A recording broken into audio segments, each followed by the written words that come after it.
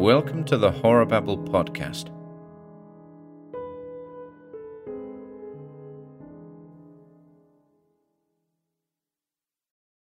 The Dreams in the Witch House by H.P. Lovecraft. Whether the dreams brought on the fever or the fever brought on the dreams, Walter Gilman did not know. Behind everything crouched the brooding, festering horror of the ancient town, and of the mouldy, unhallowed garret gable where he wrote and studied and wrestled with figures and formulae when he was not tossing on the meagre iron bed. His ears were growing sensitive to a preternatural and intolerable degree, and he had long ago stopped the cheap mantel clock whose ticking had come to seem like a thunder of artillery. At night, the subtle stirring of the black city outside, the sinister scurrying of rats in the wormy partitions, and the creaking of hidden timbers in the centuried house were enough to give him a sense of strident pandemonium. The darkness always teemed with unexplained sound, and yet he sometimes shook with fear, lest the noises he heard should subside and allow him to hear certain other, fainter noises, which he suspected were lurking behind them. He was in the changeless, legend-haunted city of Arkham, with its clustering gambrel roofs that sway and sag over attics where witches hid from the king's men in the dark, olden days of the province. Nor was any spot in that city more steeped in macabre memory than the gable room which harboured him, for it was this house and this room which had likewise harboured old Keziah Mason, whose flight from Salem jail at the last no one was ever able to explain. That was in 1692. The jailer had gone mad, and babbled of a small, white-fanged, furry thing, which scuttled out of Keziah's cell, and not even Cotton Mather could explain the curves and angles smeared on the grey stone walls with some red, sticky fluid. Possibly Gilman ought not to have studied so hard. Non-Euclidean calculus and quantum physics are enough to stretch any brain, and when one mixes them with folklore, and tries to trace a strange background of multi-dimensional reality behind the ghoulish hints of the Gothic tales and the wild whispers of the chimney corner, one can hardly expect to be wholly free from mental tension. Gilman came from Haverhill, but it was only after he had entered college in Arkham that he began to connect his mathematics with the fantastic legends of elder magic. Something in the air of the hoary town worked obscurely on his imagination. The professors at Miskatonic had urged him to slacken up and had voluntarily cut down his course at several points. Moreover, they had stopped him from consulting the dubious old books on forbidden secrets that were kept under lock and key in a vault at the university library. But all these precautions came late in the day, so that Gilman had some terrible hints from the dreaded Necronomicon of Abdul Alhazred, the fragmentary Book of Ibon, and the suppressed Anas Breckleichen Kulten of von Junst to correlate with his abstract formulae on the properties of space and the linkage of dimensions known and unknown. He knew his room was in the old witch house. That indeed was why he had taken it.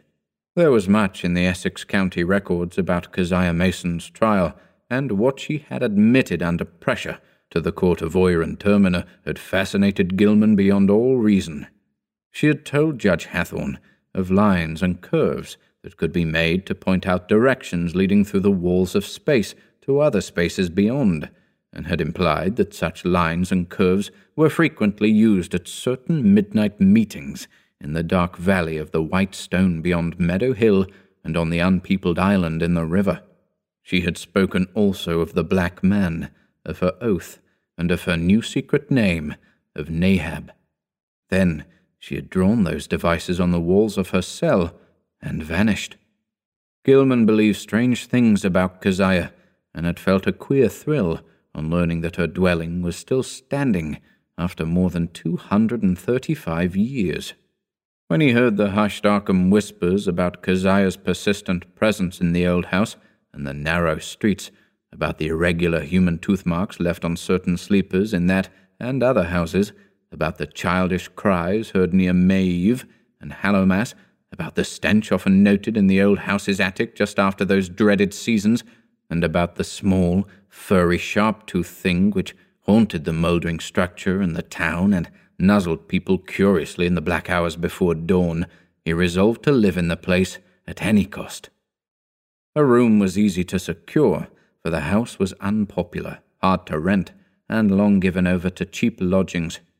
Gilman could not have told what he expected to find there, but he knew he wanted to be in the building where some circumstance had more or less suddenly given a mediocre old woman of the 17th century an insight into mathematical depths perhaps beyond the utmost modern delvings of Planck, Heisenberg, Einstein, and de Sitter. He studied the timber and plaster walls for traces of cryptic designs at every accessible spot where the paper had peeled, and within a week managed to get the eastern attic room, where Keziah was held to have practiced her spells. It had been vacant from the first, for no one had ever been willing to stay there long, but the Polish landlord had grown wary about renting it. Yet nothing whatever happened to Gilman till about the time of the fever. No ghostly Keziah flitted through the sombre halls and chambers, no small furry thing crept into his dismal eyrie to nuzzle him, and no record of the witch's incantations rewarded his constant search. Sometimes he would take walks through shadowy tangles of unpaved, musty-smelling lanes, where eldritch brown houses of unknown age leaned and tottered and leered mockingly through narrow, small-paned windows. Here he knew strange things had happened once, and there was a faint suggestion behind the surface that everything of that monstrous past might not, at least in the darkest, narrowest, and most intricately crooked alleys, have utterly perished. He also rode out twice to the ill-regarded island in the river, and made a sketch of the singular angles described by the moss-grown rows of grey standing stones, whose origin was so obscure and immemorial. Gilman's room was of good size, but queerly irregular shape, the north wall slanting perceptibly inward from the outer to the inner end, while the low ceiling slanted gently downward in the same direction. Aside from an obvious rat-hole and the signs of other stopped-up ones, there was no access, nor any appearance of a former avenue of access, to the space which must have existed between the slanting wall and the straight outer wall on the house's north side, though a view from the exterior shewed where a window had been boarded up at a very remote date. The loft above the ceiling, which must have had a slanting floor, was likewise inaccessible. When Gilman climbed up a ladder to the cobwebbed level loft above the rest of the attic, he found vestiges of a bygone aperture tightly and heavily covered with ancient planking and secured by the stout wooden pegs common in colonial carpentry. No amount of persuasion, however, could induce the stolid landlord to let him investigate either of these two closed spaces. As time wore along, his absorption in the irregular wall and ceiling of his room increased, for he began to read into the odd angles a mathematical significance which seemed to offer vague clues regarding their purpose. Old Keziah, he reflected, might have had excellent reasons for living in a room with peculiar angles, for was it not through certain angles that she claimed to have gone outside the boundaries of the world of space we know? His interest gradually veered away from the unplumbed voids beyond the slanting surfaces, since it now appeared that the purpose of those surfaces concerned the side he was already on. The touch of brain fever and the dreams began early in February. For some time, apparently, the curious angles of Gilman's room had been having a strange, almost hypnotic effect on him, and as the bleak winter advanced, he had found himself staring more and more intently at the corner where the down-slanting ceiling met the inward-slanting wall. About this period, his inability to concentrate on his formal studies worried him considerably, his apprehensions about the mid-year examinations being very acute. But the exaggerated sense of hearing was scarcely less annoying. Life had become an insistent and almost unendurable cacophony, and there was that constant, terrifying impression of other sounds, perhaps from regions beyond life, trembling on the very brink of audibility. So far as concrete noises went, the rats in the ancient partitions were the worst. Sometimes their scratching seemed not only furtive, but deliberate. When it came from beyond the slanting north wall, it was mixed with a sort of dry rattling, and when it came from the century-closed loft above the slanting ceiling, Gilman always braced himself, as if expecting some horror which only bided its time before descending to engulf him utterly. The dreams were wholly beyond the pale of sanity, and Gilman felt that they must be a result jointly of his studies in mathematics and in folklore. He had been thinking too much about the vague regions which his formulae told him must lie beyond the 3 dimensions we know, and about the possibility that old Keziah Mason, guided by some influence past all conjecture, had actually found the gate to those regions. The yellowed county records containing her testimony and that of her accusers were so damnably suggestive of things beyond human experience, and the descriptions of the darting little furry object, which served as her familiar, were so painfully realistic, despite their incredible details. That object, no larger than a good-sized rat and quaintly called by the townspeople Brown Jenkin, seemed to have been the fruit of a remarkable case of sympathetic herd delusion, for in 1692 no less than 11 persons had testified to glimpsing it.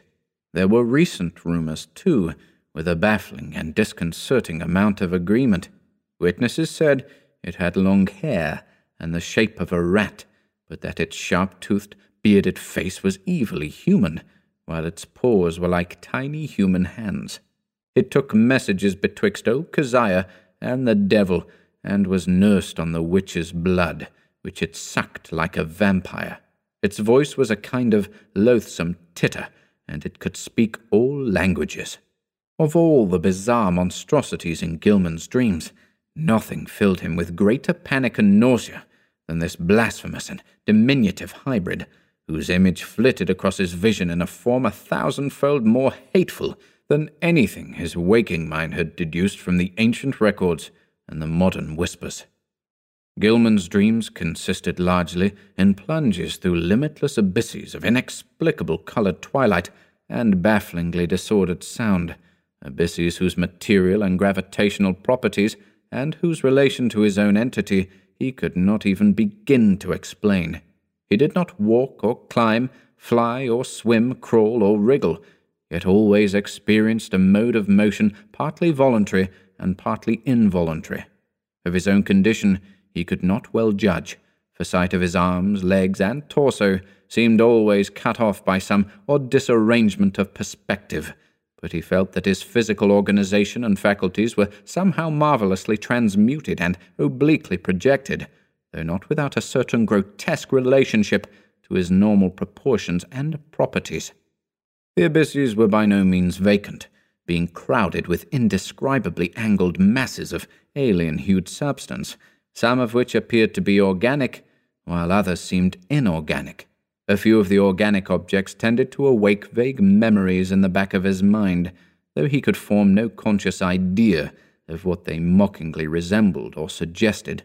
In the later dreams, he began to distinguish separate categories, into which the organic objects appeared to be divided, and which seemed to involve in each case a radically different species of conduct pattern and basic motivation. Of these categories, one seemed to him to include objects slightly less illogical and irrelevant in their motions than the members of the other categories. All the objects, organic and inorganic alike, were totally beyond description or even comprehension. Gilman sometimes compared the inorganic masses to prisms, labyrinths, clusters of cubes and planes, and cyclopean buildings, and the organic things struck him variously as groups of bubbles, octopi, centipedes, living Hindu idols, and intricate arabesques roused into a kind of Ophidian animation. Everything he saw was unspeakably menacing and horrible, and whenever one of the organic entities appeared by its motions to be noticing him, he felt a stark, hideous fright which generally jolted him awake. Of how the organic entities moved, he could tell no more than of how he moved himself. In time, he observed a further mystery, the tendency of certain entities to appear suddenly out of empty space, or to disappear totally with equal suddenness. The shrieking, roaring confusion of sound which permeated the abysses was past all analysis as to pitch, timbre, or rhythm, but seemed to be synchronous with vague visual changes in all the indefinite objects, organic and inorganic alike. Gilman had a constant sense of dread that it might rise to some unbearable degree of intensity during one or another of its obscure, relentlessly inevitable fluctuations. But it was not in these vortices of complete alienage that he saw Brown Jenkin.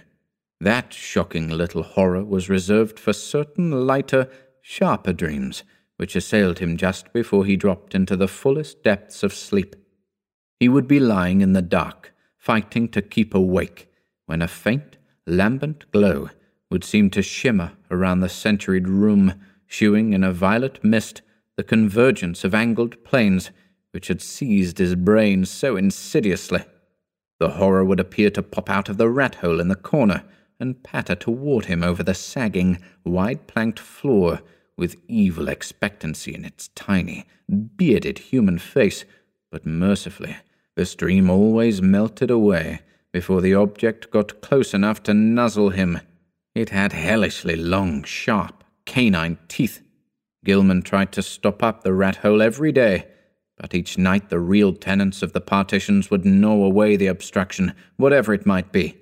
Once he had the landlord nail tin over it, but the next night the rats gnawed a fresh hole, in making which they pushed or dragged out into the room a curious little fragment of bone. Gilman did not report his fever to the doctor, for he knew he could not pass the examinations if ordered to the college infirmary when every moment was needed for cramming. As it was, he failed in Calculus D and advanced general psychology, though not without hope of making up lost ground before the end of the term. It was in March when the fresh element entered his lighter preliminary dreaming, and the nightmare shape of Brown Jenkin began to be companioned by the nebulous blur, which grew more and more to resemble a bent old woman. This addition disturbed him more than he could account for, but finally he decided that it was like an ancient crone, whom he had twice actually encountered in the dark tangle of lanes near the abandoned wharves. On those occasions, the evil, sardonic, and seemingly unmotivated stare of the beldam had set him almost shivering, especially the first time, when an overgrown rat darting across the shadowed mouth of a neighbouring alley had made him think irrationally of Brown Jenkin. Now, he reflected, those nervous fears were being mirrored in his disordered dreams. That the influence of the old house was unwholesome, he could not deny, but traces of his early morbid interest still held him there.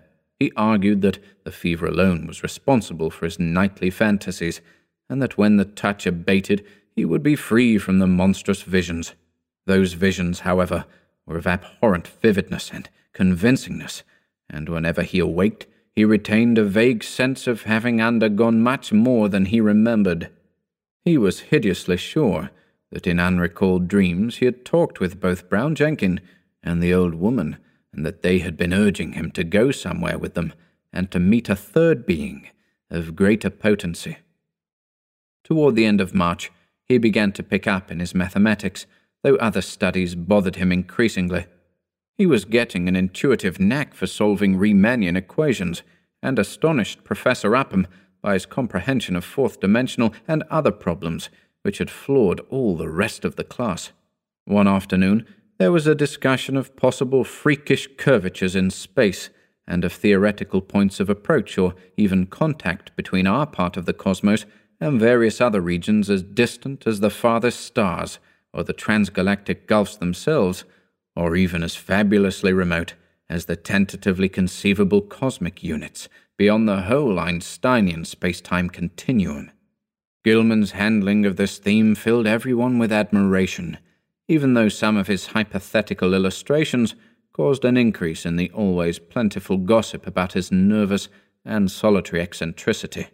What made the students shake their heads was his sober theory that a man might, given mathematical knowledge, admittedly beyond all likelihood of human acquirement, step deliberately from the earth to any other celestial body which might lie at one of an infinity of specific points in the cosmic pattern.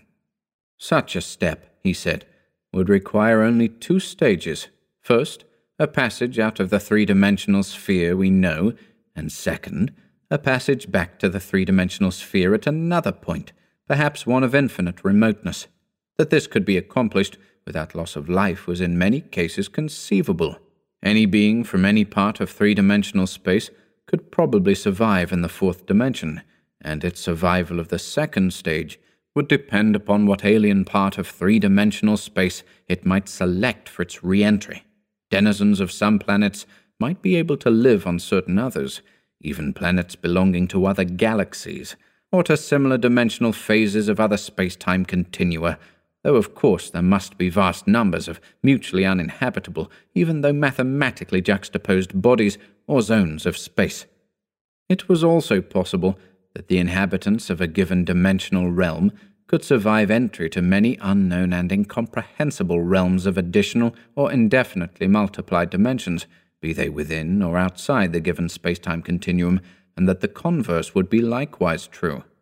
This was a matter for speculation, though one could be fairly certain that the type of mutation involved in a passage from any given dimensional plane to the next higher plane would not be destructive of biological integrity as we understand it.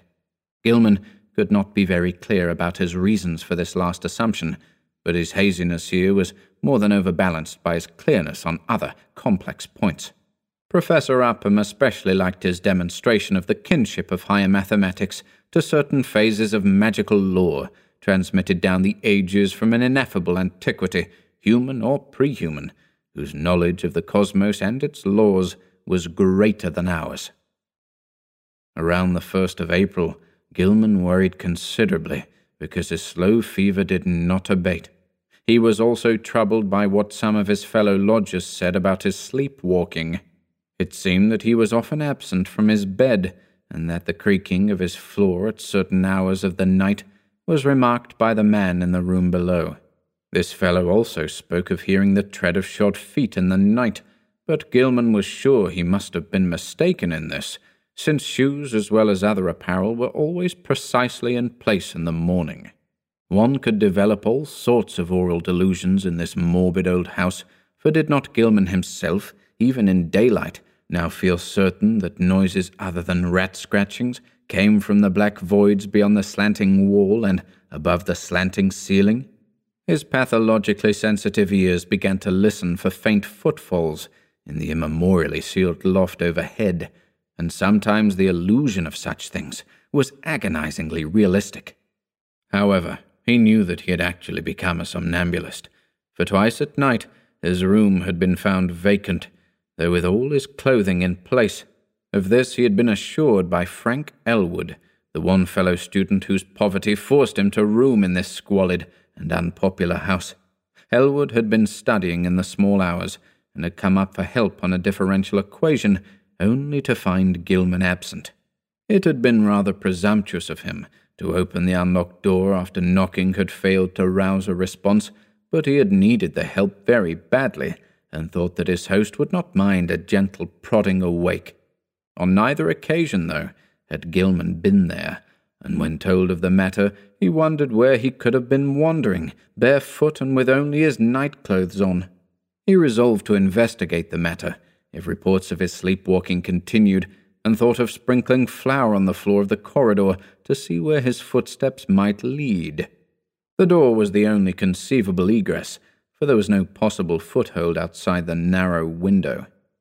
As April advanced, Gilman's fever-sharpened ears were disturbed by the whining prayers of a superstitious loom-fixer named Joe Mazurowitz, who had a room on the ground floor. Mazurowitz had told long, rambling stories about the ghost of old Keziah and the furry, sharp-fanged nuzzling thing, and had said he was so badly haunted at times that only his silver crucifix, given him for the purpose by Father Iwanicki of St. Stanislas Church, could bring him relief. Now he was praying because the witch's Sabbath was drawing near. May Eve was Walpurgis night, when hell's blackest evil roamed the earth, and all the slaves of Satan gathered for nameless rites and deeds. It was always a very bad time in Arkham, even though the fine folks up in Miskatonic Avenue and High and Saltonstall streets pretended to know nothing about it. There would be bad doings, and a child or two would probably be missing. Joe knew about such things, for his grandmother in the old country had heard tales from her grandmother. It was wise to pray and count one's beads at this season, For 3 months, Keziah and Brown Jenkin had not been near Joe's room, nor near Paul Choinsky's room, nor anywhere else, and it meant no good when they held off like that. They must be up to something.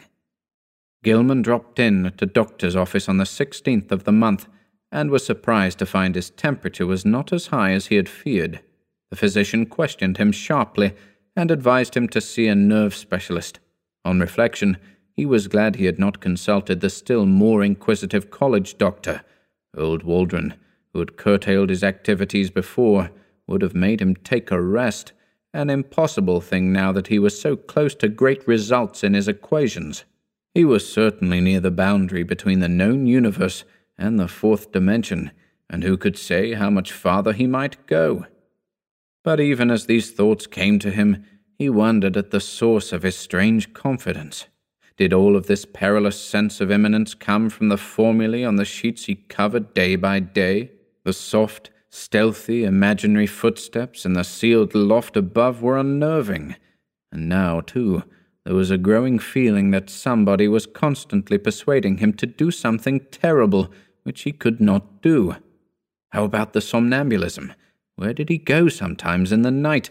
And what was that faint suggestion of sound, which once in a while seemed to trickle through the maddening confusion of identifiable sounds, even in broad daylight and full wakefulness? Its rhythm did not correspond to anything on earth, unless perhaps to the cadence of 1 or 2 unmentionable Sabbath chants, and sometimes he feared it corresponded to certain attributes of the vague shrieking or roaring in those wholly alien abysses of dream. The dreams were meanwhile getting to be atrocious. In the lighter preliminary phase, the evil old woman was now of fiendish distinctness, and Gilman knew she was the one who had frightened him in the slums. Her bent back, long nose, and shriveled chin were unmistakable, and her shapeless brown garments were like those he remembered. The expression on her face was one of hideous malevolence and exultation, and when he awaked, he could recall a croaking voice that persuaded and threatened. He must meet the black men and go with them all to the throne of Azathoth at the center of ultimate chaos. That was what she said. He must sign in his own blood the Book of Azathoth and take a new secret name now that his independent delvings had gone so far. What kept him from going with her and Brown Jenkin and the other to the throne of chaos where the thin flutes piped mindlessly was the fact that he had seen the name Azathoth in the Necronomicon and knew it stood for a primal evil too horrible for description. The old woman always appeared out of thin air near the corner where the downward slant met the inward slant. She seemed to crystallize at a point closer to the ceiling than to the floor, and every night she was a little nearer and more distinct before the dreams shifted.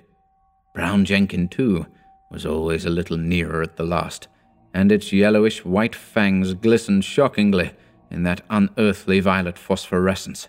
Its shrill, loathsome tittering stuck more and more in Gilman's head, and he could remember in the morning how it had pronounced the words Azathoth and Nyarlathotep.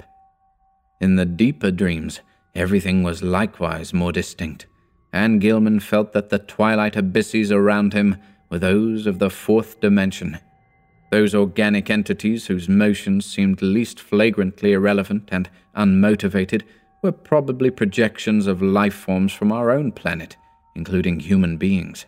What the others were in their own dimensional sphere or spheres, he dared not try to think. Two of the less irrelevantly moving things, a rather large congeries of iridescent prolately spheroidal bubbles and a very much smaller polyhedron of unknown colors and rapidly shifting surface angles, seemed to take notice of him and follow him about or float ahead as he changed position among the Titan prisms, labyrinths, cube and plane clusters, and quasi-buildings, and all the while the vague shrieking and roaring waxed louder and louder, as if approaching some monstrous climax of utterly unendurable intensity. During the night of April 1920, the new development occurred. Gilman was half involuntarily moving about in the twilight abysses, with the bubble mass and the small polyhedron floating ahead, when he noticed the peculiarly regular angles formed by the edges of some gigantic neighboring prism clusters. In another second, he was out of the abyss and standing tremulously on a rocky hillside, bathed in intense, diffused green light. He was barefooted and in his night clothes, and when he tried to walk, discovered that he could scarcely lift his feet. A swirling vapor hid everything but the immediate sloping terrain from sight, and he shrank from the thought of the sounds that might surge out of that vapor. Then he saw the two shapes laboriously crawling toward him, the old woman and the little furry thing. The crone strained up to her knees and managed to cross her arms in a singular fashion, while Brown Jenkin pointed in a certain direction with a horribly anthropoid forepaw, which it raised with evident difficulty. Spurred by an impulse he did not originate, Gilman dragged himself forward along a course determined by the angle of the old woman's arms and the direction of the small monstrosity's paw, and before he had shuffled 3 steps, he was back in the twilight abysses. Geometrical shapes seethed around him, and he fell dizzily and interminably. At last he woke in his bed, in the crazily angled garret of the eldritch old house.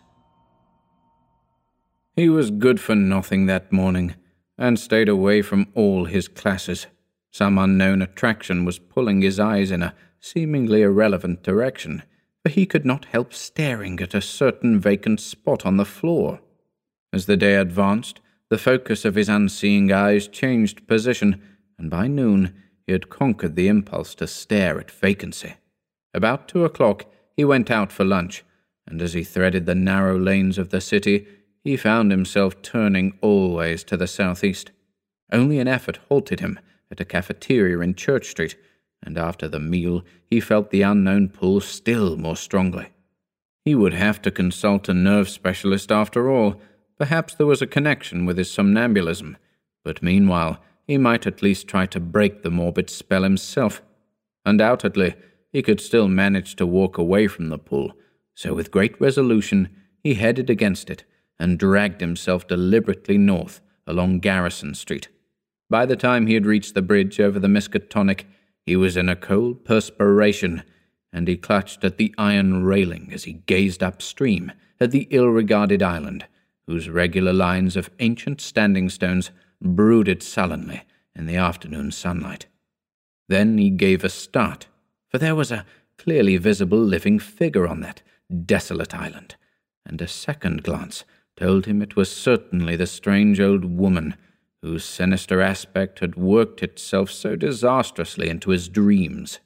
The tall grass near her was moving, too, as if some other living thing were crawling close to the ground. When the old woman began to turn toward him, he fled precipitately off the bridge and into the shelter of the town's labyrinthine waterfront alleys.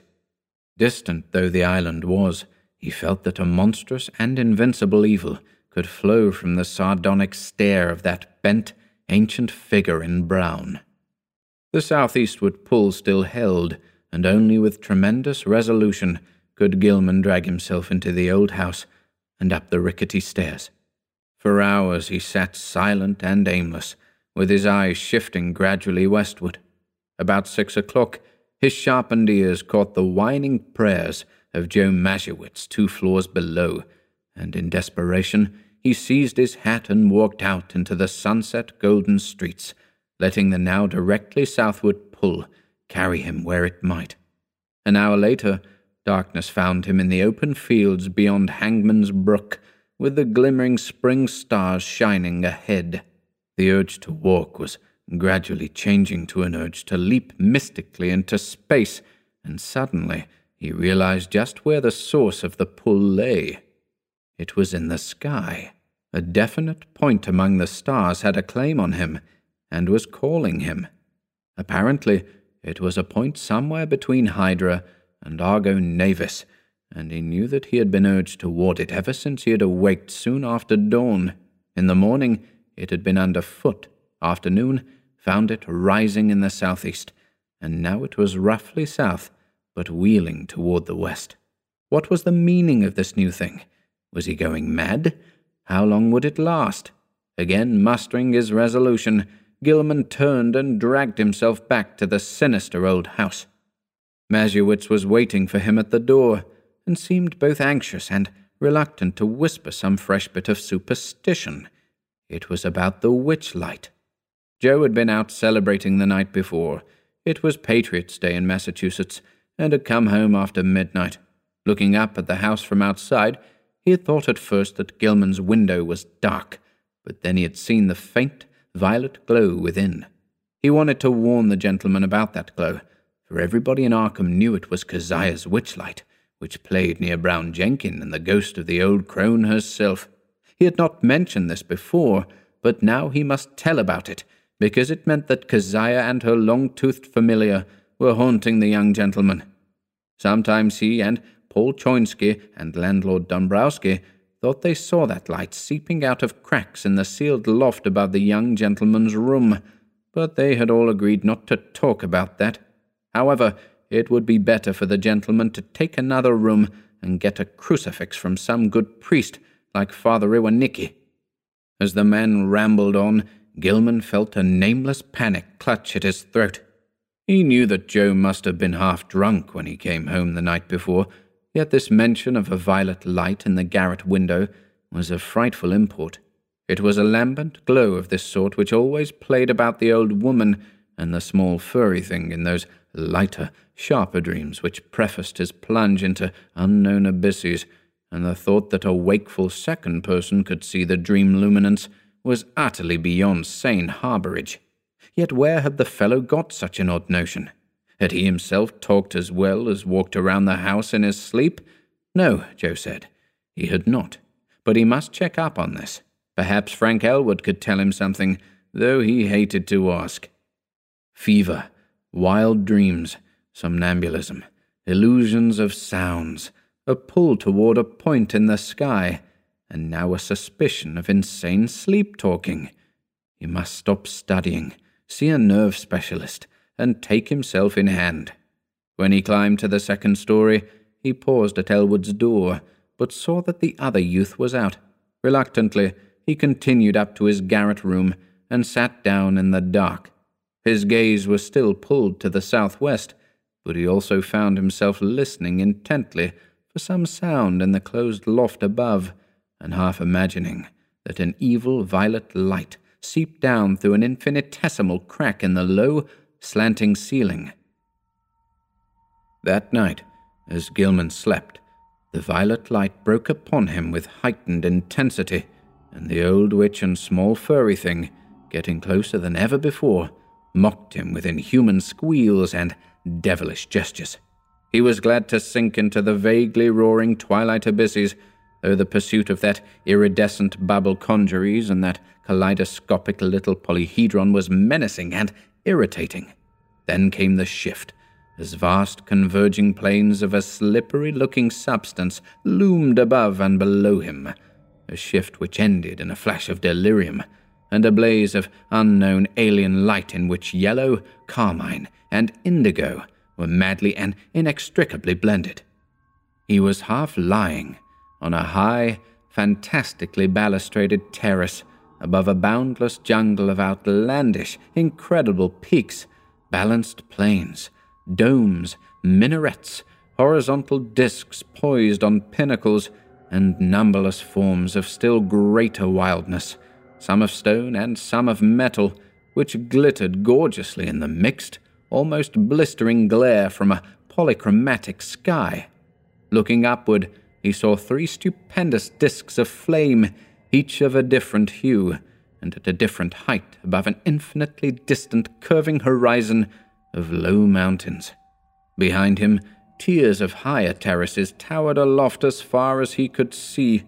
The city below stretched away to the limits of vision, and he hoped that no sound would well up from it. The pavement from which he easily raised himself was of a veined, polished stone, beyond his power to identify, and the tiles were cut in bizarre angled shapes, which struck him as less asymmetrical than based on some unearthly symmetry, whose laws he could not comprehend. The balustrade was chest-high, delicate, and fantastically wrought, while along the rail were ranged at short intervals little figures of grotesque design and exquisite workmanship. They, like the whole balustrade, seemed to be made of some sort of shining metal, whose colour could not be guessed in this chaos of mixed effulgences, and their nature utterly defied conjecture.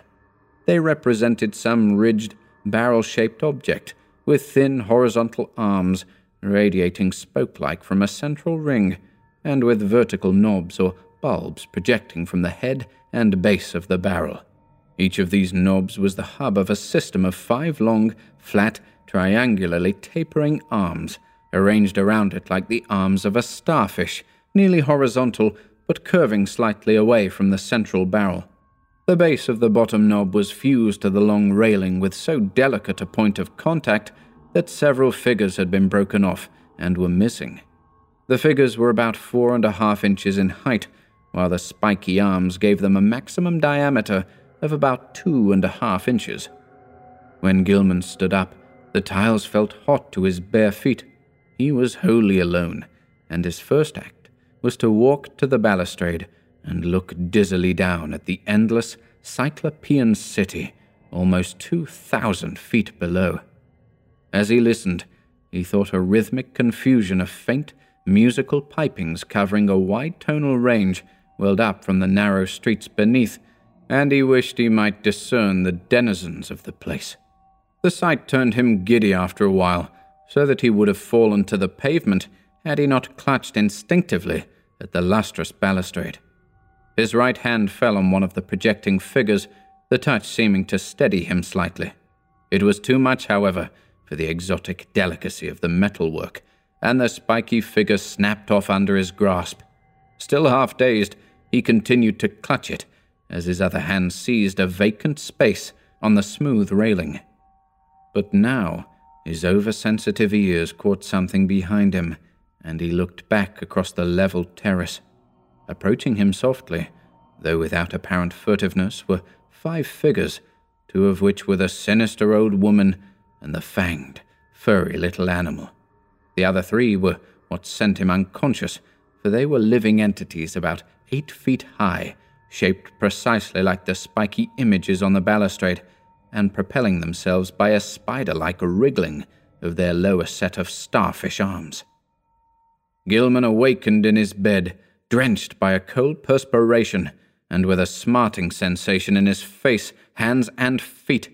Springing to the floor, he washed and dressed in frantic haste, as if it were necessary for him to get out of the house as quickly as possible.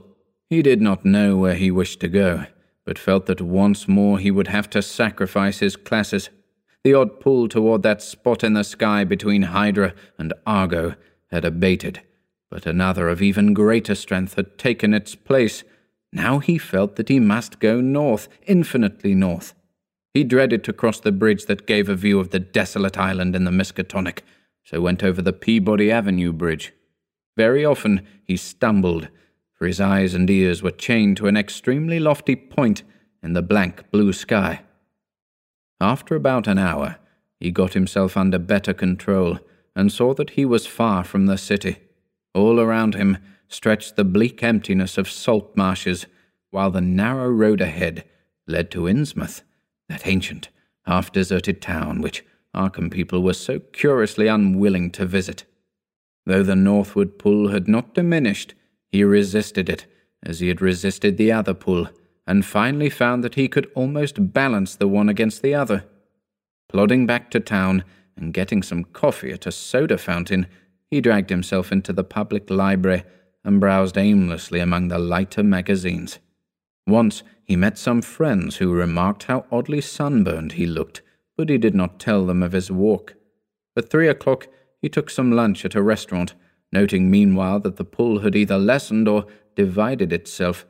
After that he killed the time at a cheap cinema show, seeing the inane performance over and over again without paying any attention to it.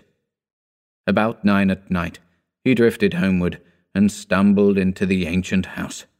Joe Mazurowitz was whining unintelligible prayers, and Gilman hastened up to his own garret chamber without pausing to see if Elwood was in. It was when he turned on the feeble electric light that the shock came.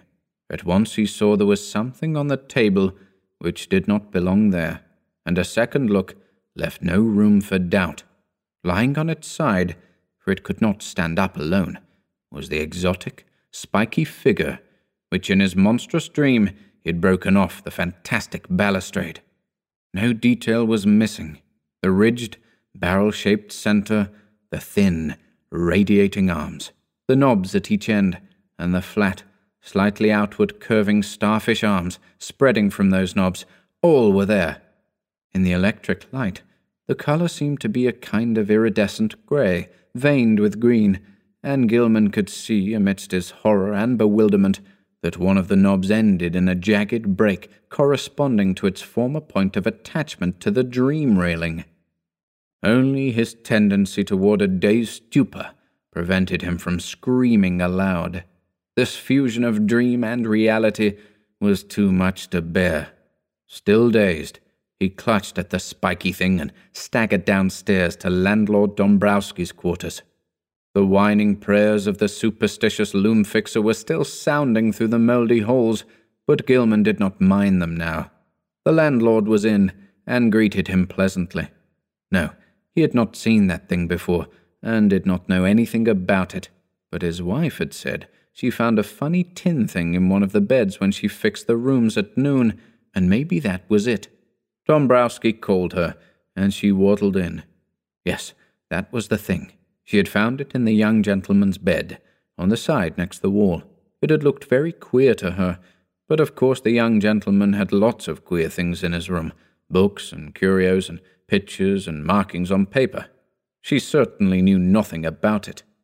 So Gilman climbed upstairs again in a mental turmoil, convinced that he was either still dreaming or that his somnambulism had run to incredible extremes and led him to depredations in unknown places.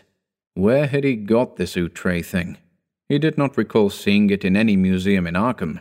It must have been somewhere, though, and the sight of it, as he snatched it in his sleep, must have caused the odd dream picture of the balustraded terrace. Next day, he would make some very guarded inquiries, and perhaps see the nerve specialist. Meanwhile, he would try to keep track of his somnambulism.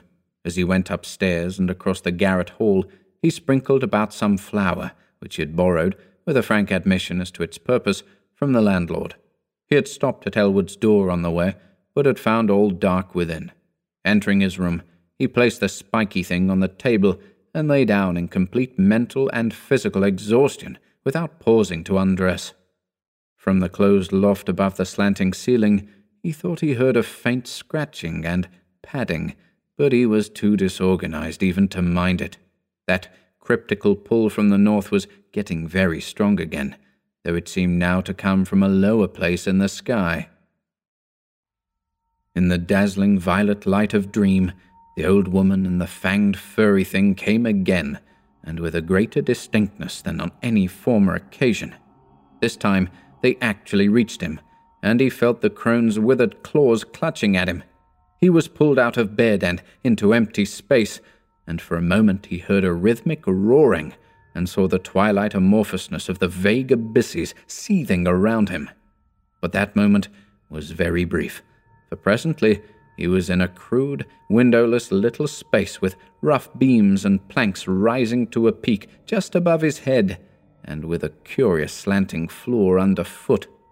Propped level on that floor were low cases full of books of every degree of antiquity and disintegration, and in the center were a table and bench, both apparently fastened in place. Small objects of unknown shape and nature were ranged on the tops of the cases, and in the flaming violet light, Gilman thought he saw a counterpart of the spiky image which had puzzled him so horribly. On the left, the floor fell abruptly away, leaving a black triangular gulf out of which, after a second's dry rattling, there presently climbed the hateful little furry thing with the yellow fangs and bearded human face. The evilly grinning beldam still clutched him, and beyond the table stood a figure he had never seen before, a tall, lean man of dead black coloration, but without the slightest sign of negroid features, wholly devoid of either hair or beard, and wearing as his only garment a shapeless robe of some heavy black fabric. His feet were indistinguishable because of the table and bench, but he must have been shod, since there was a clicking whenever he changed position. The man did not speak, and bore no trace of expression on his small, regular features. He merely pointed to a book of prodigious size which lay open on the table, while the beldam thrust a huge grey quill into Gilman's right hand. Over everything was a pall of intensely maddening fear, and the climax was reached when the furry thing ran up the dreamer's clothing to his shoulders and then down his left arm, finally biting him sharply in the wrist just below his cuff. As the blood spurted from this wound, Gilman lapsed into a faint. He awaked on the morning of the 22nd with a pain in his left wrist, and saw that his cuff was brown with dried blood. His recollections were very confused, but the scene with the black man in the unknown space stood out vividly. The rats must have bitten him as he slept, giving rise to the climax of that frightful dream. Opening the door, he saw that the floor on the corridor floor was undisturbed, except for the huge prints of the loutish fellow who roomed at the other end of the garret. So he had not been sleepwalking this time, but something would have to be done about those rats. He would speak to the landlord about them. Again he tried to stop up the hole at the base of the slanting wall, wedging in a candlestick which seemed of about the right size. His ears were ringing horribly, as if with the residual echoes of some horrible noise heard in dreams. As he bathed and changed clothes, he tried to recall what he had dreamed after the scene in the violet-litten space, but nothing definite would crystallize in his mind. That scene itself must have corresponded to the sealed loft overhead, which had begun to attack his imagination so violently, but later impressions were faint and hazy. There were suggestions of the vague, twilight abysses, and of still vaster, blacker abysses beyond them, abysses in which all fixed suggestions of form were absent. He had been taken there by the bubble conjurers and the little polyhedron which always dogged him, but they, like himself, had changed to wisps of milky, barely luminous mist in this farther void of ultimate blackness. Something else had gone on ahead, a larger wisp which now and then condensed into nameless approximations of form, and he thought that their progress had not been in a straight line, but rather along the alien curves and spirals of some ethereal vortex which obeyed laws unknown to the physics and mathematics of any conceivable cosmos. Eventually, there had been a hint of vast, leaping shadows, of a monstrous, half-acoustic pulsing, and of the thin, monotonous piping of an unseen flute, but that was all.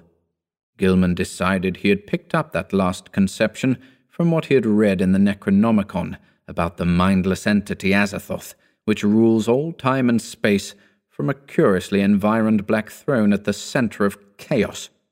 When the blood was washed away, the wrist wound proved very slight, and Gilman puzzled over the location of the 2 tiny punctures. It occurred to him that there was no blood on the bedspread where he had lain, which was very curious in view of the amount on his skin and cuff. Had he been sleepwalking within his room, and had the rat bitten him as he sat in some chair or paused in some less rational position? He looked in every corner for brownish drops or stains, but did not find any. He had better, he thought, sprinkle flour within the room as well as outside the door, though after all no further proof of his sleepwalking was needed. He knew he did walk, and the thing to do now was to stop it. He must ask Frank Elwood for help. This morning, the strange pulls from space seemed lessened, though they were replaced by another sensation even more inexplicable. It was a vague, insistent impulse to fly away from his present situation, but held not a hint of the specific direction in which he wished to fly. As he picked up the strange, spiky image on the table, he thought the older northward pull grew a trifle stronger, but even so, it was wholly overruled by the newer and more bewildering urge.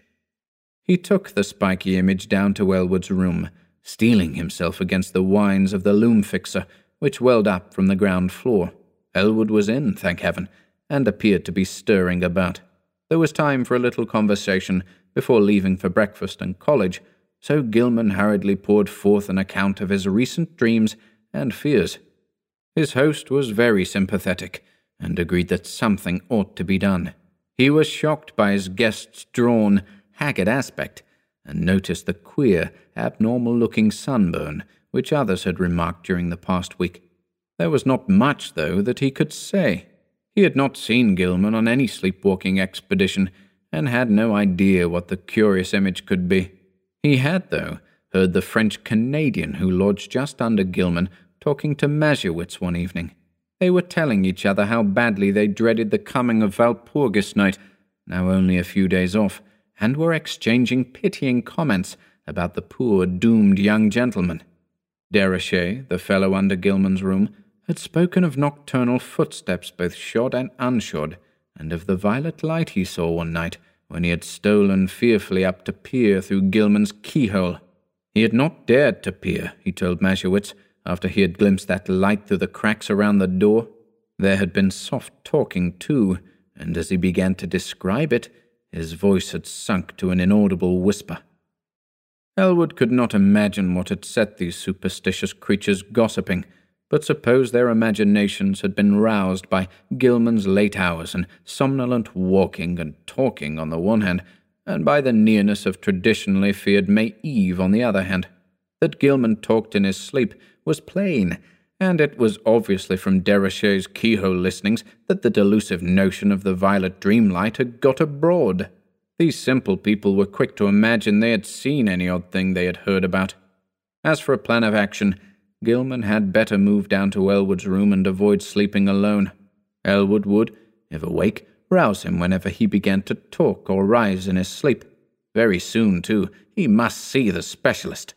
Meanwhile, they would take the spiky image around to the various museums and to certain professors, seeking identification and stating that it had been found in a public rubbish can. Also, Dombrowski must attend to the poisoning of those rats in the walls.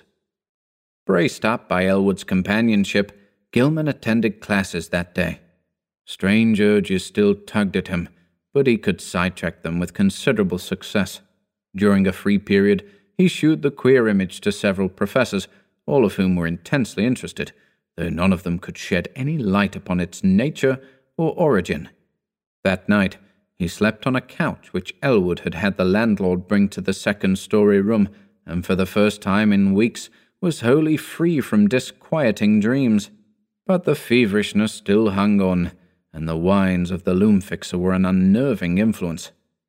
During the next few days, Gilman enjoyed an almost perfect immunity from morbid manifestations. He had, Elwood said, shewed no tendency to talk or rise in his sleep, and meanwhile the landlord was putting rat poison everywhere. The only disturbing element was the talk among the superstitious foreigners, whose imaginations had become highly excited. Mazurowitz was always trying to make him get a crucifix, and finally forced one upon him, which he said had been blessed by the good Father Iwanicki. Déruchette, too, had something to say. In fact, he insisted that cautious steps had sounded in the now vacant room above him on the first and second nights of Gilman's absence from it. Paul Choinsky thought he heard sounds in the halls and on the stairs at night, and claimed that his door had been softly tried, while Mrs. Dombrowski vowed she had seen Brown Jenkin for the first time since All Hallows. But such naive reports could mean very little, and Gilman let the cheap metal crucifix hang idly from a knob on his host's dresser. For 3 days, Gilman and Elwood canvassed the local museums in an effort to identify the strange spiky image, but always without success. In every quarter, however, interest was intense, for the utter alienage of the thing was a tremendous challenge to scientific curiosity. One of the small radiating arms was broken off and subjected to chemical analysis, and the result is still talked about in college circles. Professor Ellery found platinum, iron, and tellurium in the strange alloy, but mixed with these were at least 3 other apparent elements of high atomic weight, which chemistry was absolutely powerless to classify. Not only did they fail to correspond with any known element, but they did not even fit the vacant places reserved for probable elements in the periodic system. The mystery remains unsolved to this day, though the image is on exhibition at the Museum of Miskatonic University. On the morning of April 27, a fresh rat hole appeared in the room where Gilman was a guest, but Dombrowski tinned it up during the day. The poison was not having much effect, for scratchings and scurryings in the walls were virtually undiminished. Elwood was out late that night, and Gilman waited up for him. He did not wish to go to sleep in a room alone, especially since he thought he had glimpsed in the evening twilight the repellent old woman whose image had become so horribly transferred to his dreams. He wondered who she was, and what had been near her rattling the tin can in a rubbish heap at the mouth of a squalid courtyard. The crone had seemed to notice him and leer evilly at him, though perhaps this was merely his imagination. The next day both youths felt very tired, and knew they would sleep like logs when night came. In the evening, they drowsily discussed the mathematical studies which had so completely and perhaps harmfully engrossed Gilman, and speculated about the linkage with ancient magic and folklore, which seemed so darkly probable. They spoke of old Keziah Mason, and Elwood agreed that Gilman had good scientific grounds for thinking she might have stumbled on strange and significant information.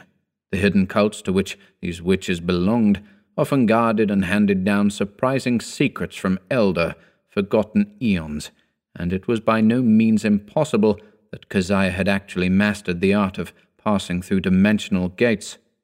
Tradition emphasizes the uselessness of material barriers in halting a witch's motions, and who can say what underlies the old tales of broomstick rides through the night?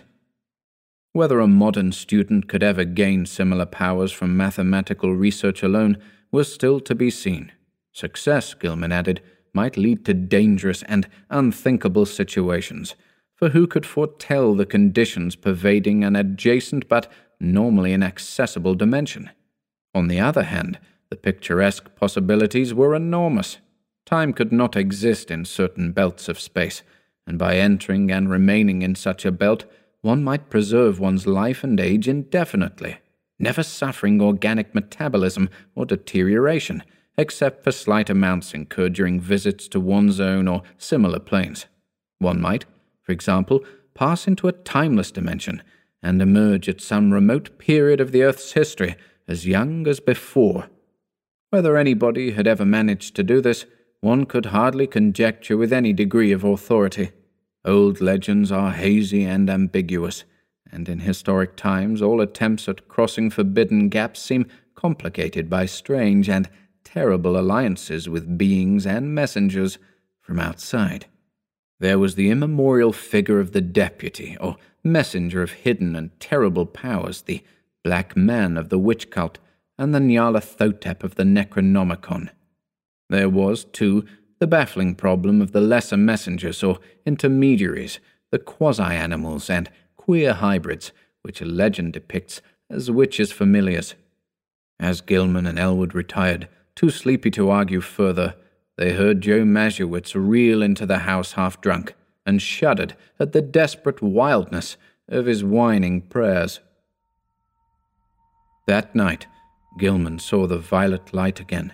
In his dream, he had heard a scratching and gnawing in the partitions, and thought that someone fumbled clumsily at the latch.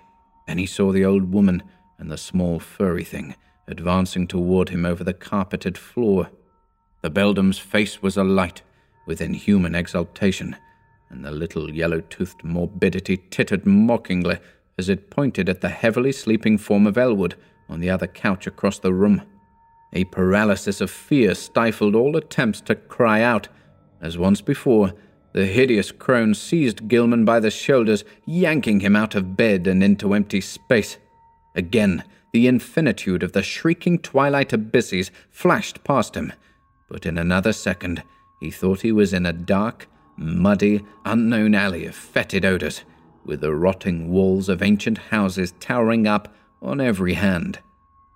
Ahead was the robed black man he had seen in the peaked space in the other dream, while from a lesser distance the old woman was beckoning and grimacing imperiously. Brown Jenkin was rubbing itself with a kind of affectionate playfulness around the ankles of the black man, which the deep mud largely concealed. There was a dark open doorway on the right, to which the black man silently pointed. Into this, the grimacing crone started, dragging Gilman after her by his pajama sleeve. There were evil-smelling staircases which creaked ominously, and on which the old woman seemed to radiate a faint, violet light, and finally a door leading off a landing. The crone fumbled with the latch and pushed the door open, motioning to Gilman to wait, and disappearing inside the black aperture.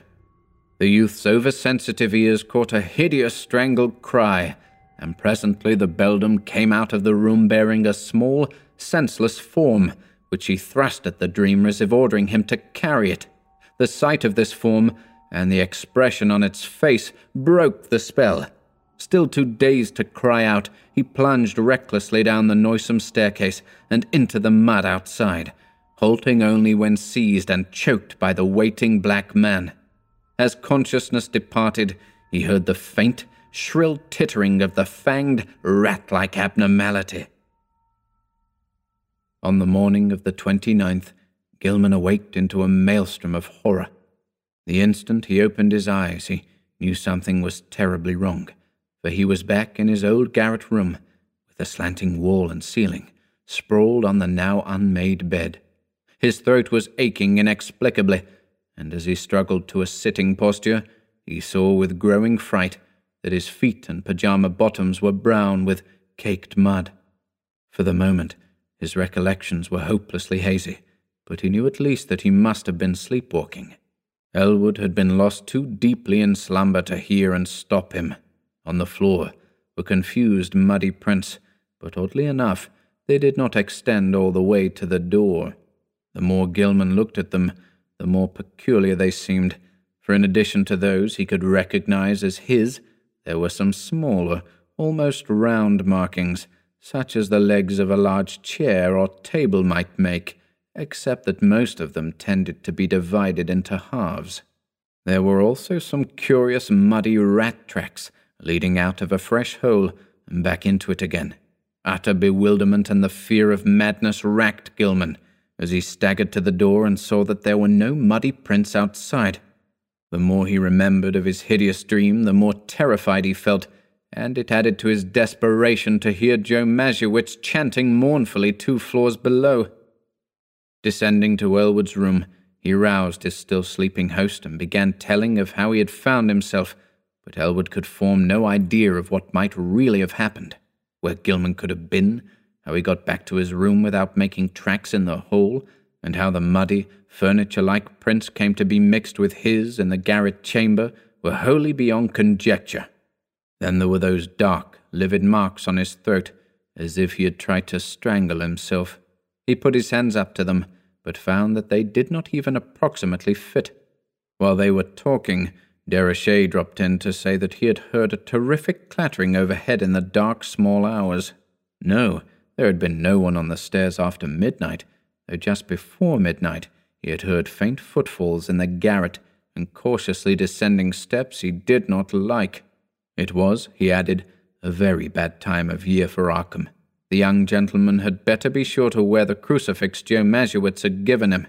Even the daytime was not safe, for after dawn there had been strange sounds in the house, especially a thin, childish wail hastily choked off. Gilman mechanically attended classes that morning, but was wholly unable to fix his mind on his studies. A mood of hideous apprehension and expectancy had seized him, and he seemed to be awaiting the fall of some annihilating blow. At noon, he lunched at the university spa, picking up a paper from the next seat as he waited for dessert. But he never ate that dessert, for an item on the paper's first page left him limp, wild-eyed, and able only to pay his check and stagger back to Elwood's room. There had been a strange kidnapping the night before in Orne's gangway, and the 2-year-old child of a clod-like laundry worker named Anastasia Walejko had completely vanished from sight. The mother, it appeared, had feared the event for some time, but the reasons she assigned for her fear were so grotesque that no one took them seriously. She had, she said, seen Brown Jenkin about the place now and then ever since early in March, and knew from its grimaces and titterings that little Ladislas must be marked for sacrifice at the awful Sabbat on Walpurgis night. She had asked her neighbour, Mary Zanek, to sleep in the room and try to protect the child, but Mary had not dared. She could not tell the police, for they never believed such things. Children had been taken that way every year ever since she could remember, and her friend, Pete Swawatsky, would not help because he wanted the child out of the way anyhow. But what threw Gilman into a cold perspiration was the report of a pair of revellers who had been walking past the mouth of the gangway just after midnight. They admitted they had been drunk, but both vowed they had seen a crazily dressed trio furtively entering the dark passageway. There had, they said, been a huge robed Negro, a little old woman in rags, and a young white man in his nightclothes. The old woman had been dragging the youth, while around the feet of the Negro a tame rat was rubbing and weaving in the brown mud. Gilman sat in a daze all the afternoon, and Elwood, who had meanwhile seen the papers and formed terrible conjectures from them, found him thus when he came home. This time neither could doubt but that something hideously serious was closing in around them. Between the phantasms of nightmare and the realities of the objective world, a monstrous and unthinkable relationship was crystallizing, and only stupendous vigilance could avert still more direful developments. Gilman must see a specialist sooner or later, but not just now, when all the papers were full of this kidnapping business. Just what had really happened was maddeningly obscure, and for a moment both Gilman and Elwood exchanged whispered theories of the wildest kind. Had Gilman unconsciously succeeded better than he knew in his studies of space and its dimensions? Had he actually slipped outside our sphere to points unguessed and unimaginable? Where, if anywhere, had he been on those nights of demoniac alienage? The roaring twilight abysses, the green hillside, the blistering terrace, the pools from the stars, the ultimate black vortex, the black man, the muddy alley and the stairs, the old witch and the fanged, furry horror, the bubble conjuries and the little polyhedron, the strange sunburn, the wrist wound, the unexplained image, the muddy feet, the throat marks, the tales and fears of the superstitious foreigners. What did all this mean? To what extent could the laws of sanity apply to such a case? There was no sleep for either of them that night, but next day they both cut classes and drowsed. This was April 30th, and with the dusk would come the hellish Sabbath time, which all the foreigners and the superstitious old folk feared. Mazurowitz came home at 6 o'clock and said people at the mill were whispering that the Walpurgis revels would be held in the dark ravine beyond Meadow Hill, where the old white stone stands in a place queerly void of all plant life. Some of them had even told the police and advised them to look there for the missing Walechko child, but they did not believe anything would be done. Joe insisted that the poor young gentleman wear his nickel-chain crucifix, and Gilman put it on and dropped it inside his shirt to humour the fellow.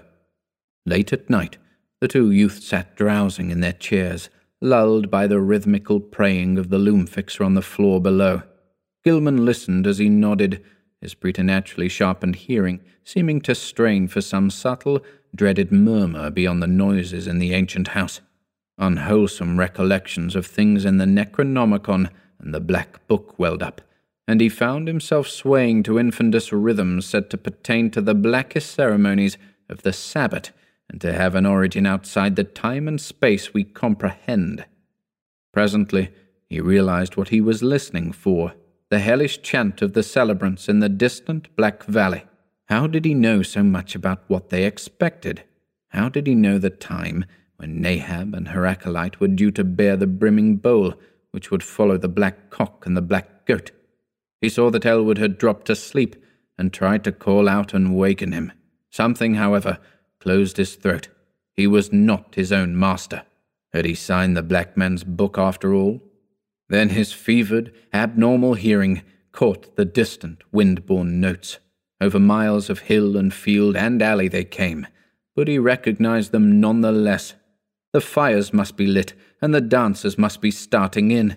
How could he keep himself from going? What was it that had enmeshed him? Mathematics, folklore, the house, old Keziah, Brown Jenkin, and now he saw that there was a fresh rat-hole in the wall near his couch.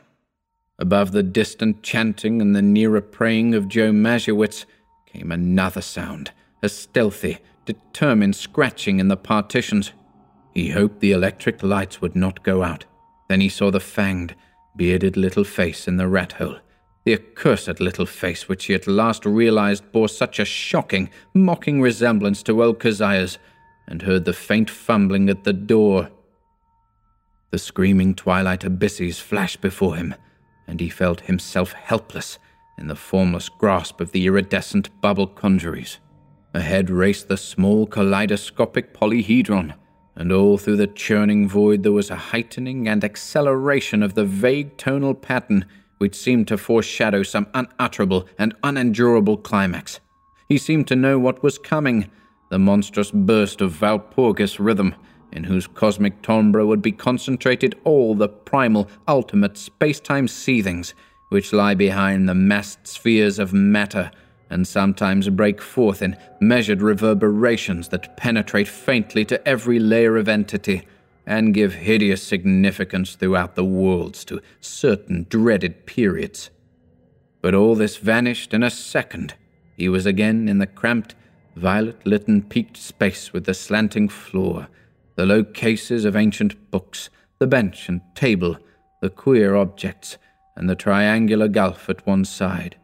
On the table lay a small white figure, an infant boy, unclothed and unconscious, while on the other side stood the monstrous, leering old woman with a gleaming, grotesque-hafted knife in her right hand and a queerly proportioned pale metal bowl covered with curiously chased designs and having delicate lateral handles in her left.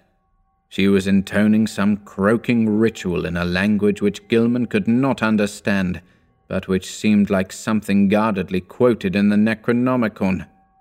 As the scene grew clear, he saw the ancient crone bend forward and extend the empty bowl across the table, and unable to control his own motions, he reached far forward and took it in both hands, noticing as he did so its comparative lightness.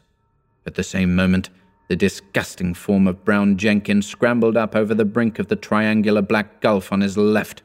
The crone now motioned him to hold the bowl in a certain position, while she raised the huge, grotesque knife above the small white victim as high as her right hand could reach. The fanged, furry thing began tittering a continuation of the unknown ritual, while the witch croaked loathsome responses. Gilman felt a gnawing, poignant abhorrence shoot through his mental and emotional paralysis, and the light metal bowl shook in his grasp. A second later, the downward motion of the knife broke the spell completely, and he dropped the bowl with a resounding bell-like clangor, while his hands darted out frantically to stop the monstrous deed. In an instant, he had edged up the slanting floor around the end of the table and wrenched the knife from the old woman's claws, sending it clattering over the brink of the narrow triangular gulf.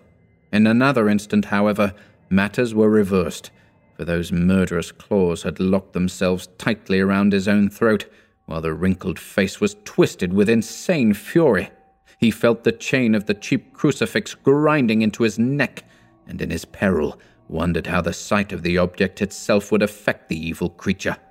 Her strength was altogether superhuman, but as she continued her choking, he reached feebly in his shirt and drew out the metal symbol, snapping the chain and pulling it free. At sight of the device, the witch seemed struck with panic, and her grip relaxed long enough to give Gilman a chance to break it entirely. He pulled the steel-like claws from his neck and would have dragged the beldam over the edge of the gulf had not the claws received a fresh access of strength and closed in again. This time, he resolved to reply in kind, and his own hands reached out for the creature's throat. Before she saw what he was doing, he had the chain of the crucifix twisted about her neck, and a moment later he had tightened it enough to cut off her breath. During her last struggle, he felt something bite at his ankle and saw that Brown Jenkin had come to her aid. With one savage kick, he sent the morbidity over the edge of the gulf and heard it whimper on some level far below. Whether he had killed the ancient crone, He did not know, but he let her rest on the floor where she had fallen. Then, as he turned away, he saw on the table a sight which nearly snapped the last thread of his reason. Brown Jenkin, tough of sinew, and with 4 tiny hands of demoniac dexterity, had been busy while the witch was throttling him, and his efforts had been in vain. What he had prevented the knife from doing to the victim's chest, the yellow fangs of the furry blasphemy had done to her wrist, and the bowl so lately on the floor stood full beside the small, lifeless body. In his dream delirium, Gilman heard the hellish, alien rhythm chant of the Sabbat coming from an infinite distance, and knew the black man must be there. Confused memories mixed themselves with his mathematics, and he believed his subconscious mind held the angles which he needed to guide him back to the normal world, alone and unaided for the first time. He felt sure he was in the immemorially sealed loft above his own room, but whether he could ever escape through the slanting floor or the long-stopped egress, he doubted greatly. Besides, would not an escape from a dream loft bring him merely into a dream house, an abnormal projection of the actual place he sought? He was wholly bewildered as to the relation betwixt dream and reality in all his experiences. The passage through the vague abysses would be frightful, for the Walpurgis rhythm would be vibrating, and at last he would have to hear that hitherto veiled cosmic pulsing, which he so mortally dreaded. Even now he could detect a low, monstrous shaking, whose tempo he suspected all too well. At Sabbath time, it always mounted and reached through to the worlds to summon the initiate to nameless rites. Half the chants of the Sabbath were patterned on this faintly overheard pulsing, which no earthly ear could endure in its unveiled spatial fullness. Gilman wondered, too, whether he could trust his instinct to take him back to the right part of space. How could he be sure he would not land on that green-litten hillside of a far planet, on the tessellated terrace above the city of tentacled monsters somewhere beyond the galaxy, or in the spiral black vortices of that ultimate void of chaos wherein reigns the mindless demon sultan Azathoth? Just before he made the plunge, the violet light went out and left him in utter blackness. The witch, old Keziah, Nahab, that must have meant her death, and mixed with the distant chant of the Sabbath and the whimpers of Brown Jenkin in the gulf below, he thought he heard another and wilder whine from unknown depths. Joe Mazurowitz, the prayers against the crawling chaos now turning to an inexplicably triumphant shriek, worlds of sardonic actuality impinging on vortices of febrile dream. Yah, Shubna Gorath, the goat with 1,000 young. They found Gilman on the floor of his queerly angled old garret room long before dawn, for the terrible cry had brought Deroshe and Choinsky and Dombrowski and Mazurowitz at once, and had even wakened the soundly sleeping Elwood in his chair. He was alive, and with open, staring eyes, but seemed largely unconscious. On his throat were the marks of murderous hands, and on his left ankle was a distressing rat bite. His clothing was badly rumpled, and Joe's crucifix was missing. Elwood trembled, afraid even to speculate on what new form his friend's sleepwalking had taken. Mazurowitz seemed half-dazed because of a sign he said he had had in response to his prayers, and he crossed himself frantically when the squealing and whimpering of a rat sounded from beyond the slanting partition. When the dreamer was settled on his couch in Elwood's room, they sent for Dr. Malkowski, a local practitioner who would repeat no tales where they might prove embarrassing, and he gave Gilman 2 hypodermic injections, which caused him to relax in something like natural drowsiness. During the day, the patient regained consciousness at times and whispered his newest dream disjointedly to Elwood. It was a painful process, and at its very start brought out a fresh and disconcerting fact. Gilman, whose ears had so lately possessed an abnormal sensitiveness, was now stone deaf. Dr. Malkowski, summoned again in haste, told Elwood that both eardrums were ruptured, as if by the impact of some stupendous sound, intense beyond all human conception or endurance. How such a sound could have been heard in the last few hours without arousing all the Miskatonic Valley was more than the honest physician could say. Elwood wrote his part of the colloquy on paper so that a fairly easy communication was maintained. Neither knew what to make of the whole chaotic business, and decided it would be better if they thought as little as possible about it. Both, though, agreed that they must leave this ancient and accursed house as soon as it could be arranged. Evening papers spoke of a police raid on some curious revellers in a ravine beyond Meadow Hill just before dawn, and mentioned that the white stone there was an object of age-long superstitious regard. Nobody had been caught, but among the scattering fugitives had been glimpsed a huge Negro. In another column, it was stated that no trace of the missing child, Ladislas Wolechko, had been found. The crowning horror came that very night. Elwood will never forget it, and was forced to stay out of college the rest of the term because of the resulting nervous breakdown. He had thought he heard rats in the partitions all the evening, but paid little attention to them. Then, long after both he and Gilman had retired, the atrocious shrieking began. Elwood jumped up, turned on the lights, and rushed over to his guest's couch. The occupant was emitting sounds of veritably inhuman nature, as if racked by some torment beyond description. He was writhing under the bedclothes, and a great red stain was beginning to appear on the blankets. Elwood scarcely dared to touch him, but gradually the screaming and writhing subsided.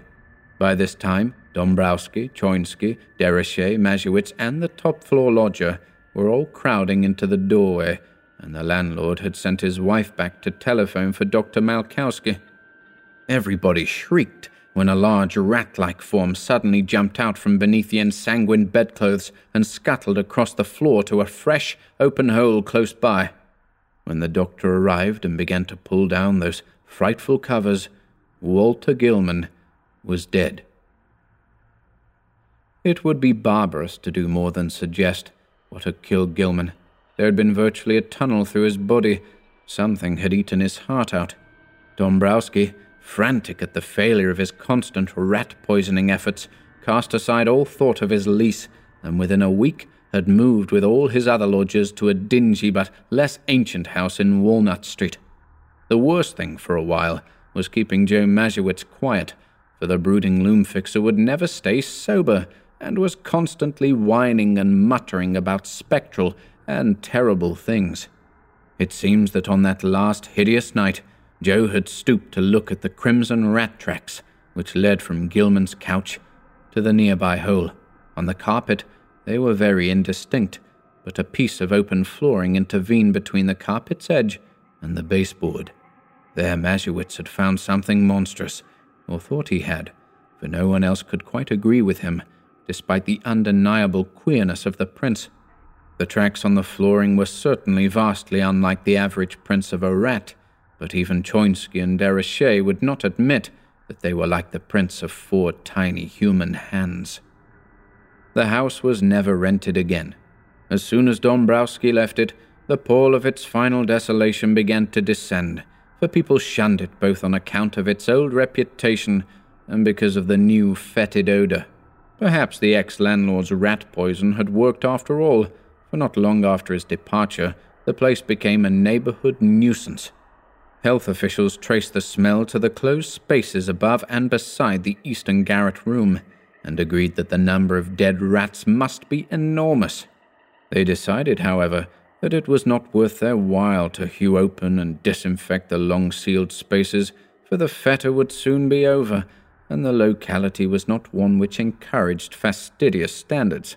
Indeed, there were always vague local tales of unexplained stenches upstairs in the witch house just after May Eve and Hallowmass. The neighbors grumblingly acquiesced in the inertia, but the fete nonetheless formed an additional count against the place. Toward the last, the house was condemned as a habitation by the building inspector. Gilman's dreams and their attendant circumstances have never been explained. Elwood, whose thoughts on the entire episode are sometimes almost maddening, came back to college the next autumn and graduated in the following June. He found the spectral gossip of the town much diminished, and it is indeed a fact that, notwithstanding certain reports of a ghostly tittering in the deserted house which lasted almost as long as that edifice itself, no fresh appearances either of old Keziah or of Brown Jenkin have been muttered of since Gilman's death. It is rather fortunate that Elwood was not in Arkham in that later year when certain events abruptly renewed the local whispers about elder horrors. Of course, he heard about the matter afterward, and suffered untold torments of black and bewildered speculation, but even that was not as bad as actual nearness and several possible sights would have been. In March 1931, a gale wrecked the roof and great chimney of the vacant witch house, so that a chaos of crumbling bricks, blackened, moss-grown shingles, and rotting planks and timbers crashed down into the loft and broke through the floor beneath. The whole attic story was choked with debris from above, but no one took the trouble to touch the mess before the inevitable razing of the decrepit structure.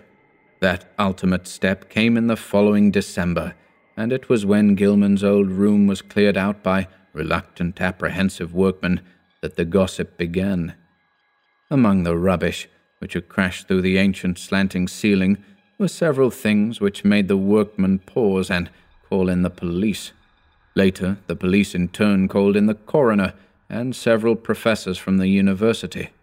There were bones, badly crushed and splintered, but clearly recognizable as human, whose manifestly modern date conflicted puzzlingly with the remote period at which their only possible lurking place, the low, slant-floored loft overhead, had supposedly been sealed from all human access.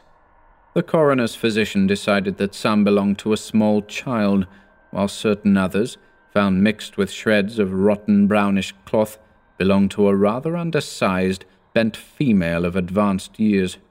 Careful sifting of debris also disclosed many tiny bones of rats caught in the collapse, as well as older rat bones gnawed by small fangs in a fashion now and then highly productive of controversy and reflection.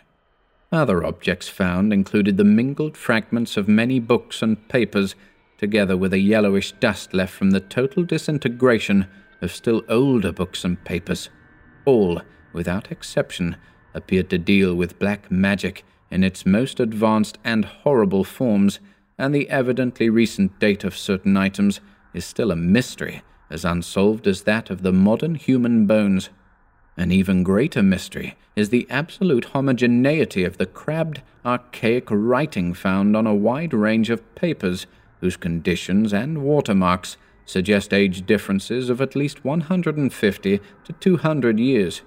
To some, though, the greatest mystery of all is the variety of utterly inexplicable objects whose shapes, materials, types of workmanship, and purposes baffle all conjecture, found scattered amidst the wreckage in evidently diverse states of injury. One of these things, which excited several Miskatonic professors profoundly, is a badly damaged monstrosity plainly resembling the strange image which Gilman gave to the college museum, save that it is larger, wrought of some peculiar bluish stone instead of metal, and possessed of a singularly angled pedestal with undecipherable hieroglyphics. Archaeologists and anthropologists are still trying to explain the bizarre designs chased on a crushed bowl of light metal whose inner side bore ominous brownish stains when found. Foreigners and credulous grandmothers are equally garrulous about the modern nickel crucifix, with a broken chain mixed in the rubbish, and shiveringly identified by Joe Masiewicz as that which he had given poor Gilman many years before. Some believe this crucifix was dragged up to the sealed loft by rats, while others think it must have been on the floor in some corner of Gilman's old room all the time. Still others, including Joe himself, have theories too wild and fantastic for sober credence. When the slanting wall of Gilman's room was torn out, the once sealed triangular space between that partition and the house's north wall was found to contain much less structural debris, even in proportion to its size, than the room itself, though it had a ghastly layer of older materials which paralyzed the wreckers with horror. In brief, The floor was a veritable ossuary of the bones of small children, some fairly modern, but others extending back in infinite gradations to a period so remote that crumbling was almost complete. On this deep, bony layer rested a knife of great size, obvious antiquity, and grotesque, ornate, and exotic design, above which the debris was piled. In the midst of this debris, wedged between a fallen plank and a cluster of cemented bricks from the ruined chimney, was an object destined to cause more bafflement, veiled fright, and openly superstitious talk in Arkham than anything else discovered in the haunted and accursed building. This object was the partly crushed skeleton of a huge, diseased rat, whose abnormalities of form are still a topic of debate and source of singular reticence among the members of Miskatonic's Department of Comparative Anatomy. Very little concerning this skeleton has leaked out, but the workmen who found it whisper in shocked tones about the long, brownish hairs with which it was associated. The bones of the tiny paws, it is rumored, imply prehensile characteristics more typical of a diminutive monkey than of a rat, while the small skull with its savage yellow fangs is of the utmost anomalousness, appearing from certain angles like a miniature, monstrously degraded parody of a human skull. The workmen crossed themselves in fright when they came upon this blasphemy, but later burned candles of gratitude in St. Stanislas Church because of the shrill, ghostly tittering they felt they would never hear again.